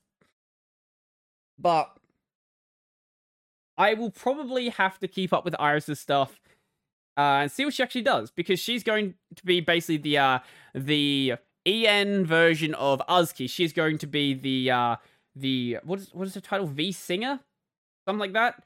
Yeah, Uzki is virtual diva, then Iris is virtual singer. So she's gonna have like a lot of songs coming out, which is good because I like banger music. And I can't show you the PV for her EP that's coming out, but holy crap!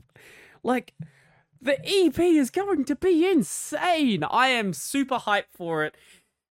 The little bit of the song we heard was so good. And one of the songs actually sounded like a Myth and Roid song, which isn't a bad thing. I love Myth and Roid. Myth and Roid makes some amazing music. So I'm excited to see what music she does in the future. She's going to be doing covers of Hololive songs for the next 4 weeks, which is awesome. I think every Monday or something she'll be posting a new cover, which is... I can't complain about that. She's a great singer, and I'm sure she'll do a great job with those songs as well. But because we're talking about EN VTubers, this was not going to be a topic because I didn't know it was going to happen until like 3 hours ago.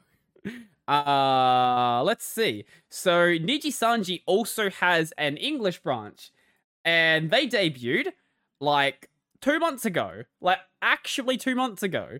And Nijisanji was like, yo, how about we just have more English VTubers? Like, guys, Lazulite literally debuted not even 2 months ago, and they're already announcing another branch. We don't really know anything about Obsidia just yet, besides the fact that they look really cool. I do like the designs. I have a feeling... Do not play that. That was very loud. I have a feeling she's not actually going to be an Ojo Summer character. She's actually going to be like... she's going to be very, very, very... Matsuri-like. Yeah, I'm gonna say that. That's my feeling. But Pomu has already started to grow her harem. Like, as literally the second that she could, she got them into a Discord call and like started chatting them up, which is like, you know what? That sounds exactly like the Pomu that we've come to love over the past 2 months. So I'm excited for... What is this here? Obsidia, please follow me. I'm a big fan. Hey, Leo, did you miss me? No, I forgot you existed, to be honest. So I am excited for Nijisanji at the End Generation. We don't know anything else about them just yet. Go follow their Twitter accounts, and you'll meet them. You'll see them being weird EN VTubers from Nijisanji.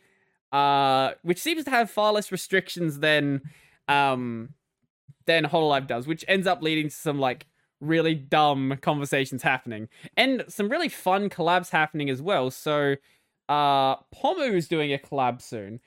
Let's see if we can find the thing from the VShojo Twitter.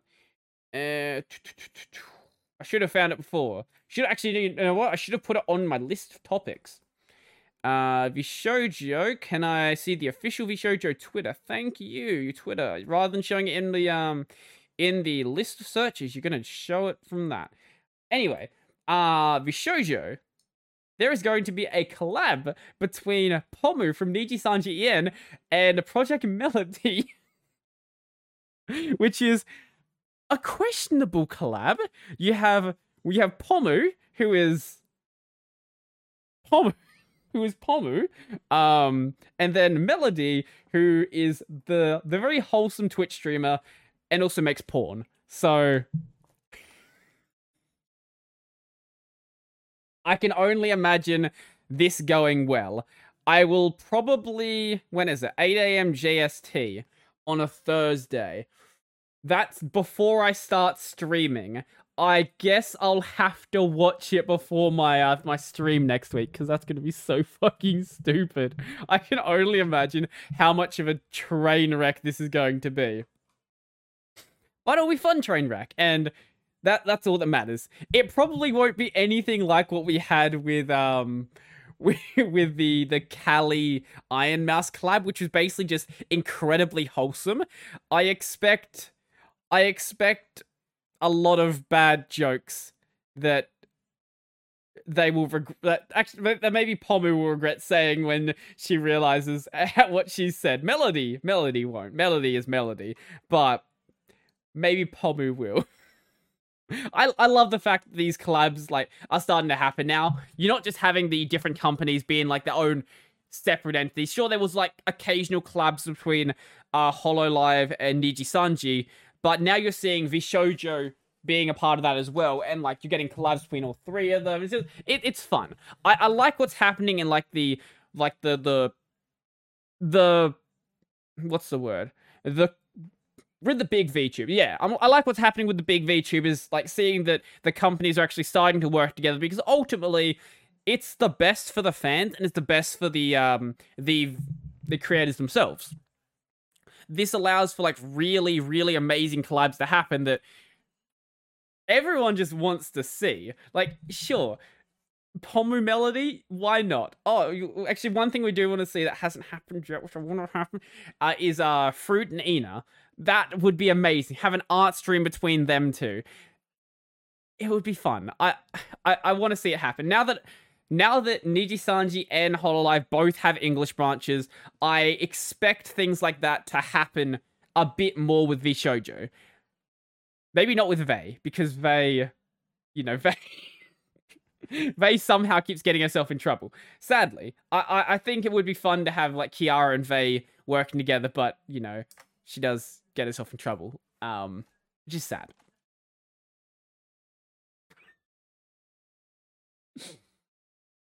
Sorry, I just opened up my Twitter and I saw a really, really, really dumb tweet. But that's Twitter. That's just Twitter in a nutshell, isn't it? Like, do you expect intelligence to come from that website? If you do, you're probably on the wrong website. You're probably on the wrong website, I would say. What else do we have on here?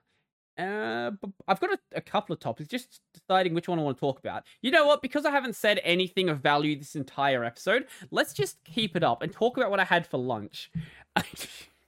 So, there is a place relatively close to my house that serves Vietnamese meat rolls. I didn't get a Vietnamese meat roll, though, but I hear the place is very good. They have, like, a really, really high rating, which is very rare for, like, any sort of Asian places in my area. Most of them have like a 2.5 or a 3-star rating at most. And the food there's not bad, but it's like, you get good days, you get bad days. Most of the time it's pretty mid though. This place though was doing a special though. They had roast pork and fried rice. And man, I wish I had been to this place earlier. Like, I've been meaning to go there for a while, but there is a Chinese place like directly next to it, and I usually end up going there. But I shouldn't have been, because the food does not compare between them. I don't know how the Chinese place is in business being right next to this place. Like, the Thai place... Well, I said Thai. What? Not Thai. Vietnamese. It's the Vietnamese place. The Vietnamese place has, like, the smaller store. Did I say Thai Vietnamese meat roll? That doesn't make any sense. Ignore what I'm saying. The Vietnamese meat roll place. Yes, that one. It has the smaller store. And it shouldn't, because their food is so much better. And their lineup is always way bigger. I don't know, like, how this managed to, like, come about. Maybe they don't care about having a bigger store, because they shouldn't even be in this place anyway. They're in, like, this little shopping center that basically no one visits. But they could easily get a place in, like, a more populated area and make shitloads more money. But I guess they just don't care. They just want to make good food, and that's all, I guess. But I will be going back to this place, because holy crap. I know I'm just saying, holy crap, this food's good, but man, the food is good. So the roast pork had, like, pork crackling on it. It wasn't, like, insanely hard crackling either. Like, you bite it and you can actually, like, break it with your teeth rather than breaking your teeth on the crackling, which just gives like a nice crunch to it. The rice, beautiful rice. It had red onions in it as well, and some sort of white vegetable. I don't know what it was. It was some sort of vegetable, but all was good. It was only like $10 as well. Just like, man, like the place like right next to you. It's like $10.50, and the food's so much worse. Like it's not even comparable. Like you'll get like fried chicken from them, and most of the chicken will just be like batter, and there'll be like this tiny strip of chicken inside of it. But this place also, the Vietnamese place also does like steamed rice and chicken and stuff like that. I haven't had that, but I imagine it's good. Judging by how good the pork dish was, probably the chicken dish is really good as well. And I guess to like cater to the Australians who don't like any sort of like Asian food, they also sell hot dogs. Why they sell hot dogs? I don't know, but they sell hot dogs. And I don't know if they're good. They probably are. They're like, you can't really screw up a hot dog. You have to like try really hard to do that. But I wouldn't go to this place to get a hot dog. The only reason I didn't go to this place earlier, I tried to a couple of weeks back, and I went there at like 2 o'clock. But they were like, oh yeah, we ran out of rice. Now, for the record, this place is literally, I just bumped my mic, literally across the aisle from a shopping center. So they could walk across the aisle and buy rice. But they just didn't. Like, yeah, we're out of rice. Like, no, you're not. Go buy some. Like, what are you talking about? You're out of rice. The store right there is not out of rice. Rice is very cheap, and I'm sure you can afford it if you ran out of rice. Good food though, and I'll be going back there. That's fairly near the stupid pizza place that I've talked about, which is very sketchy. That is like, it looks like you're gonna get stabbed if you walk into that place, and or get kidnapped by the owners. But the pizzas there are very good. I got another one there. This was it was a satay chicken and mango. Now, I don't know why you would put satay sauce on a pizza, and I didn't know if it was going to be any good. I don't know if it was good. I know that might sound weird, like you ate the pizza. What do you mean you don't know if it's good? It's so different from any sort of pizza I'd ever eaten that I don't know if I can, like, properly decide if it was actually good or not. Like, I enjoyed the food, but I don't know if it was a good pizza. And I don't know if I'm going to buy it again. Like, it was... I think I'm going to stick with, like, the more normal pizza, you know, like barbecue sauce, tomato sauce, you know, sauces that normally go on pizzas. But I liked it. They also do a, it was a chicken and, what, curry chicken or something? Curry chicken pizza? It has, like, curry sauce on a pizza. Once again, that's not sauce that should go on a pizza. But it sounds like a good idea. I actually ran out of curry sauce when I tried to buy it, so I got the satay instead.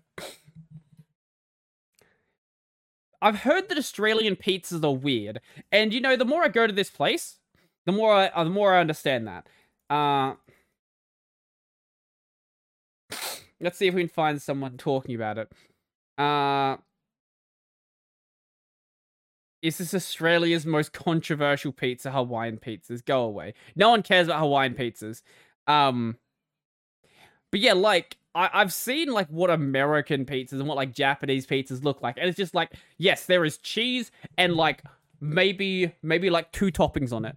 Australian pizzas, they were like, you know what? You want all the toppings? You want literally, like, you can get you can get, like, a pizza called, like, the pizza with the lot, which is, like, the everything. They just put all the food on it. They just put everything they have on it, and it's just like, this is food. And you know what? They taste good. They do taste good. I feel like pizza would be far more boring if I wasn't... Like, you can get, like, boring pizzas. You can get, like, oh, I want a cheese and a chicken pizza. I want a cheese and a beef pizza. But that's boring. No one buys that. Everyone wants the crazy pizzas, because that's why you go to a pizza shop here. There's so much good food near me. I'm in such a... Like, that's one of the problems I would have with moving, because I'm such a good spot to get, like, good food. There's good pizza. There's good Vietnamese food. There's good Chinese food. There's good Japanese food. There's I don't know, there's Actually, there's a good American place as well. Like, there's a place that does like really good American food. There's a good burger joint. Like, there's so much good food here. It's such a good spot for food. But also, I don't go out to eat that much. So is it really that important to me? I don't know. Occasionally I do want to go out for food, and if I go to a place that has mainly shit food, I'll end up going to like my usual go-to. It's always safe in Australia to just go to a fish and chip shop because for the most part, you can't really like screw up a fish and chip shop. You can make it like really oily, but that's about it really. Like as long as the food's cooked, like as long as you buy like, the fish isn't still like flapping on in your food, is probably going to be good enough. Or like if you buy a schnitzel and the schnitzel is like, cooked, it's probably going to be good enough. But that gets boring very quickly. Like you can find good fish and chip shops everywhere in Australia, but finding like good pizza and like good Chinese is a little bit harder. Maybe I'll just drive like 20 minutes to like get good food. I don't know, maybe. Or maybe I'll just get like KFC and McDonald's all the time. That always ends up being good. Actually, KFC here is doing a really good deal right now. It's gonna make me very fat. They're doing a 10 tenders for $10 deal, which is a lot of tenders, but it's also very cheap. Like, usually the deal you get is like 24 nuggets for $10, which also is a lot of nuggets. They both sound very good though. Now I want to get some KFC. Maybe I'll get some KFC on the weekend. Because I'm going to be up at my parents' place and maybe we'll go up to like Renmark or something where there is a KFC. When you live rural Australia, the number of KFCs and McDonald's that exist is minimal. But they do exist and you can find them. So maybe. Or maybe we'd go to like this. Actually, have I told this story before? I don't know if I have. I think it's in... No, it's not in Morgan. I don't remember where it is. Up in the South Australian Riverland, there is a place that is run by a Greek, an Indian, and a Greek, Indian, and Chinese guy. Yeah, Greek, Indian, and Chinese guy. And I guess they couldn't decide, like, what to, like, make their store about. So instead of, like, being like, yeah, we're gonna make this kind of food or this kind of food, they just said, screw it, and made all of them. So this place has Greek food next to Chinese food next to Indian food, and it makes no sense, but the food there is really good, and I don't remember what the place is called. I wish I could say it, and I wish I could say where it was. I might have to ask my mum where it actually was located, because the food there was like stupidly good, and it shouldn't have been. Like, a store like that shouldn't make any sense, but somehow it works. Somehow it does, and I really like the idea, because I can't think of any other places like that. Like, sure, you might get, like, Japanese and Chinese food all, like, being mixed together, because there's a lot of people who they really just can't tell the difference.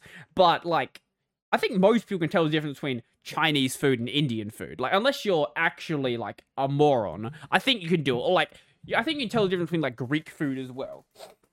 Like, you want like a gyros and you want some other stuff. Like, I think you could tell that that's not the other ones. I think that's actually another thing. There's a good Indian place here as well. There's so much good food here. Right? And I can just like go, I can go like 5 minutes down the road and find even more good food. Like, too much good food. It makes me like I want to save money, but there's so much like good food around that I end up eating out more than I should. Maybe it's not good for me to be here actually, because I end up wasting more money than I should. Like, I can afford. I'm not like struggling to pay my rent or anything, but I would like to save some money so when I actually do buy a house, like, I don't actually like spend all my savings and have nothing left after I buy, like, after I get the deposit and I buy furniture and stuff. Actually, in the case of furniture, I'm going to try and spend as little money as I can. If I can spend $0 on a couch, you know what? I might. We've talked about this before, about how I have the idea I want to furnish an entire house without spending any money, and I might consider it. It might be a good idea. Couches are expensive. Or maybe I'll just put beanbags in my living room. That's all. Hmm. An idea. Actually like that idea. Beanbags and I will have a bean. There will be a beanbag. I want a beanbag. I can't put a beanbag in here because there's no space for it, but I will have a beanbag. And maybe like, I don't know, a gaming chair. No couch, just a beanbag and a gaming chair in my living room. That's all. Not a bad idea though, is it? No, it is a bad idea, but I'm gonna do it anyway. There will be a beanbag. Whether there is a couch or not is another question, but there will be a beanbag. Speaking of dumb decisions, I've talked about how I'm like trying to grow my hair out a bit. I don't know if I'm gonna go like, you know, full on critical with it and like, you know, have the glorious manes again, which I used to have. I showed a picture of it on my live stream once, but I used to have like hair that was as long as Critical's. So I could do it again. I didn't have a beard at the time. I had a goatee, which was a bad idea. The goatee looked horrible. I think with the beard and long hair, it actually would work out. But I don't know if I want to go that long. I might just stop at like how long like the anime man's hair is. I'll see if we can find a picture of the anime man. Should be easy enough. He is has many videos. Let's see. Yeah, here we go. There's Mr. Anime Man. Maybe I'll like grow my hair out long enough, as long as this. I don't know. I don't like it being as short as it is. I think the hair being a bit longer does look better. Plus, you know, getting my hair cut like every so often is annoying, and I'd rather not. So, growing the hair out sounds like a good idea. How long it gets grown out for is a whole other question. But the length it is right now is like an annoying length where it's not long enough to like do anything with it, but like it's very easy for like locks like this to just get stuck there, and that's really annoying. So like bat it away and then like come back, and like the hair's like going like over my eyes as well, but it's not long enough to do anything with. And there's like these bits over here which like sit down over here and like stick out. It's just an annoying length. In like a couple of months, it'll be fine. But right now, it's just kind of a mess to work with. And I expected that to happen because my hair tends to get like fairly curly when it gets a little bit longer. So I very much anticipated this being a problem. I didn't think it'd be a problem this quickly though. But I knew it would be a problem. But when the problem goes away, then hey, we'll have stupid hair again. And now it'll be on camera. So now it would be encapsulated in history. There's a couple of pictures from when I had long hair, but I didn't have a channel back then. So like you're not gonna have hours upon hours of footage with like my hair progressively growing over time. Actually, that's one fun thing. You will be able to like catalog my hair actually growing over the weeks because I record all my videos in one batch and then they go up later. So if you just take a video from each week, you'll see my hair growing over that period. If you do that for like an entire year, you'll probably be able to like make some sort of like montage with it. Maybe I'll do that myself. I don't know if I have the effort to do so, but maybe I will do so myself. I think that might be entertaining. Maybe not a good idea, but entertaining for someone, I guess. Probably not. Probably not at all. But at any point, if I decide that long hair is, you know, a horrible idea, I can always get rid of it. Like, I'm not going bald. I can always try it again later. I might go bald at some point, though. Baldness does run in the male side of my family. So, yeah. I don't know if it's going to affect me. I don't know if I'm going to, like, skip a generation. I don't know. We're fine right now. Like, I'm not getting any, like, thinning or anything. I still have barbers saying like, "Oh, your hair is like really thick." Like, okay, thank you. That's nice to know because it means that we're not going bald. Don't have a receding hairline or anything. I've just always one of the guys at work was like, "Oh, your hairline's up so high. You have a receding hairline." Like, nope. This is just how big my forehead has been my entire life. So that's not a problem, but hey, at the first sign of me actually going bald, it will be gone. Like, I'm not going to be one of those people who, like, holds onto the hair for ages, has like, you know, the circle thing going on, with like a patch in the middle that's missing, and it's like slowly growing out over time until you have like this fucking ring of hair around your head, and you look like you had a hat glued to your head and like you took it off and you ripped all your hair off. Not gonna do that. No, if we get a bald patch up here, all of it's gone. Completely all of it. I'll shave my head, I'll just have the beard, and I'll be one of those people that have like a full beard while they have no hair on their head. I don't know if I'll be able to pull it off, but hey, at that point, you might as well just accept your fate and try to make it work rather than trying to like hold on to something that you're going to lose. Just accept that your life will only go downhill from here. Actually, no. You probably will go uphill, to be honest. Get rid of the hair early so you get used to the bold look, and then you won't have to deal with like trying to get used to it 10 years from now when it actually becomes a serious problem and you look completely ridiculous if you don't actually get rid of it. So maybe it'll be a problem for me later in my life. For now, though, not a problem. Yeah, we're closing in on 2 hours. So I think it might be time to like end off the podcast, I reckon. So that means you should go check out a channel. Now, what channel am I gonna say that you should go watch today? I've mentioned Dank Pods before, but do I want to say you should watch Dank Pods again? You know what? I'm gonna say yes. Because I recommended the ZSN Pro X's, go watch Dank Pods. He's an Aussie, and that's already a good enough reason to watch him. He has a much cooler accent than I do. But yeah, he also doesn't show his face, so I get points on that front, but like his accent is pretty awesome. He's got a much thicker, like, bogan accent than I do. My accent is kind of a mess, because I, like, grew up in rural Australia and in the suburbs, like, half my life, so my accent is, like, this mash between the two, and it's, like, somewhere in the middle. Plus, I watched a lot of Americans growing up, which means that my accent's also weird because of that as well. But Dank Pods has a very Australian accent. Like, if you picture, like, the sort of like modern Australian accent that most people know, not like the "g'day mate," like the think of what you like. Maybe you have no idea what I'm talking about. Maybe this is just an Australian thing.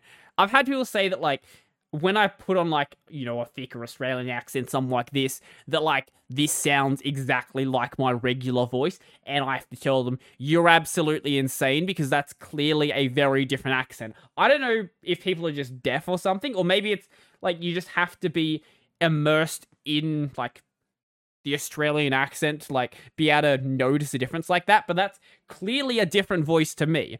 Maybe not to other people. I don't know. I do get that, like, especially if English is your second language, determining accents can be sort of difficult, but I know that sounds very, very different. Like, I'm sure of it. Surely. I can't be going that crazy. Maybe I am. It's possible. Yeah, anyway. Check out Dank Pods. Go watch his Cashies series, where, actually in this one, he's driving... Okay, I'm going to show you his car that he drove, because it's fucked. Absolute fucked. Can we see a picture of the front of it? Look at this.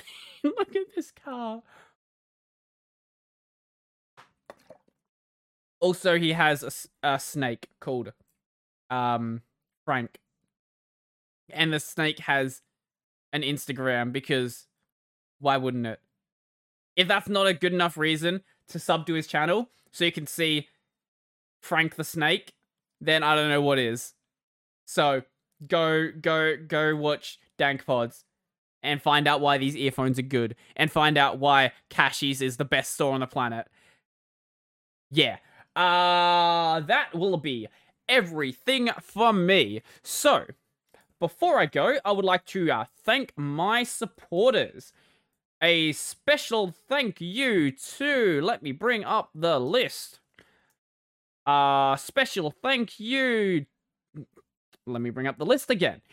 Joachim, Donald, Logan, Michael, Andrew, Mitchell, Nathan, David, Carl, Will, Brennan, Chico Bento, Jamie, Joseph, Josh, Michael, Peter, Stephen T, through Tony Sushar, and all of my $2 supporters. If you want to go watch my main channel, that is Brody Robertson, where I upload usually 6 days a week right now, and I usually do a live stream on the Saturday. I guess the week after you see this, the week before you see this. I didn't do a live stream that week because I was at my parents' place. That's going to be in 2 days from now. But that won't be a problem for you guys when you see this because this will already be out. This will be out after that. I've got a gaming channel that is Brody Robertson Plays, where I live stream twice a week and upload about 5 or so YouTube shorts. Right now, we're playing through Kingdom Hearts and Ender Lilies. I am getting very close to the end of Kingdom Hearts. Mainly just trying to finish off the Hades Cup at this point, and then finish the game. And then maybe we'll take a break from Kingdom Hearts, but I'm thinking about it, and we'll play, maybe like Cyber Dimension or something, or maybe Tales of Berseria, and then do that for the next 30 weeks. I don't know. I've got things, actually Nier Automata. That could be fun as well. But maybe play something that isn't grey. I don't know. I'll work it out later. That's a future Brody problem, not a present Brody problem. Or maybe we'll play Celeste or something. Yeah, that could be fun. This podcast is available as an audio release basically anywhere. If you search for Tech Over Tea, you will find it. The video version is available on YouTube and Odyssey. It comes out 2 days earlier on Odyssey than it does on YouTube. Also, that's 2 days earlier than the audio release as well. Yeah. I think that's everything. I don't think anything I have to say. Yes. Make sure you feed your snakes, otherwise they will eat your other pets. That's a good way to end it. Yeah. So, I'm out. Where's my stop button? There it is.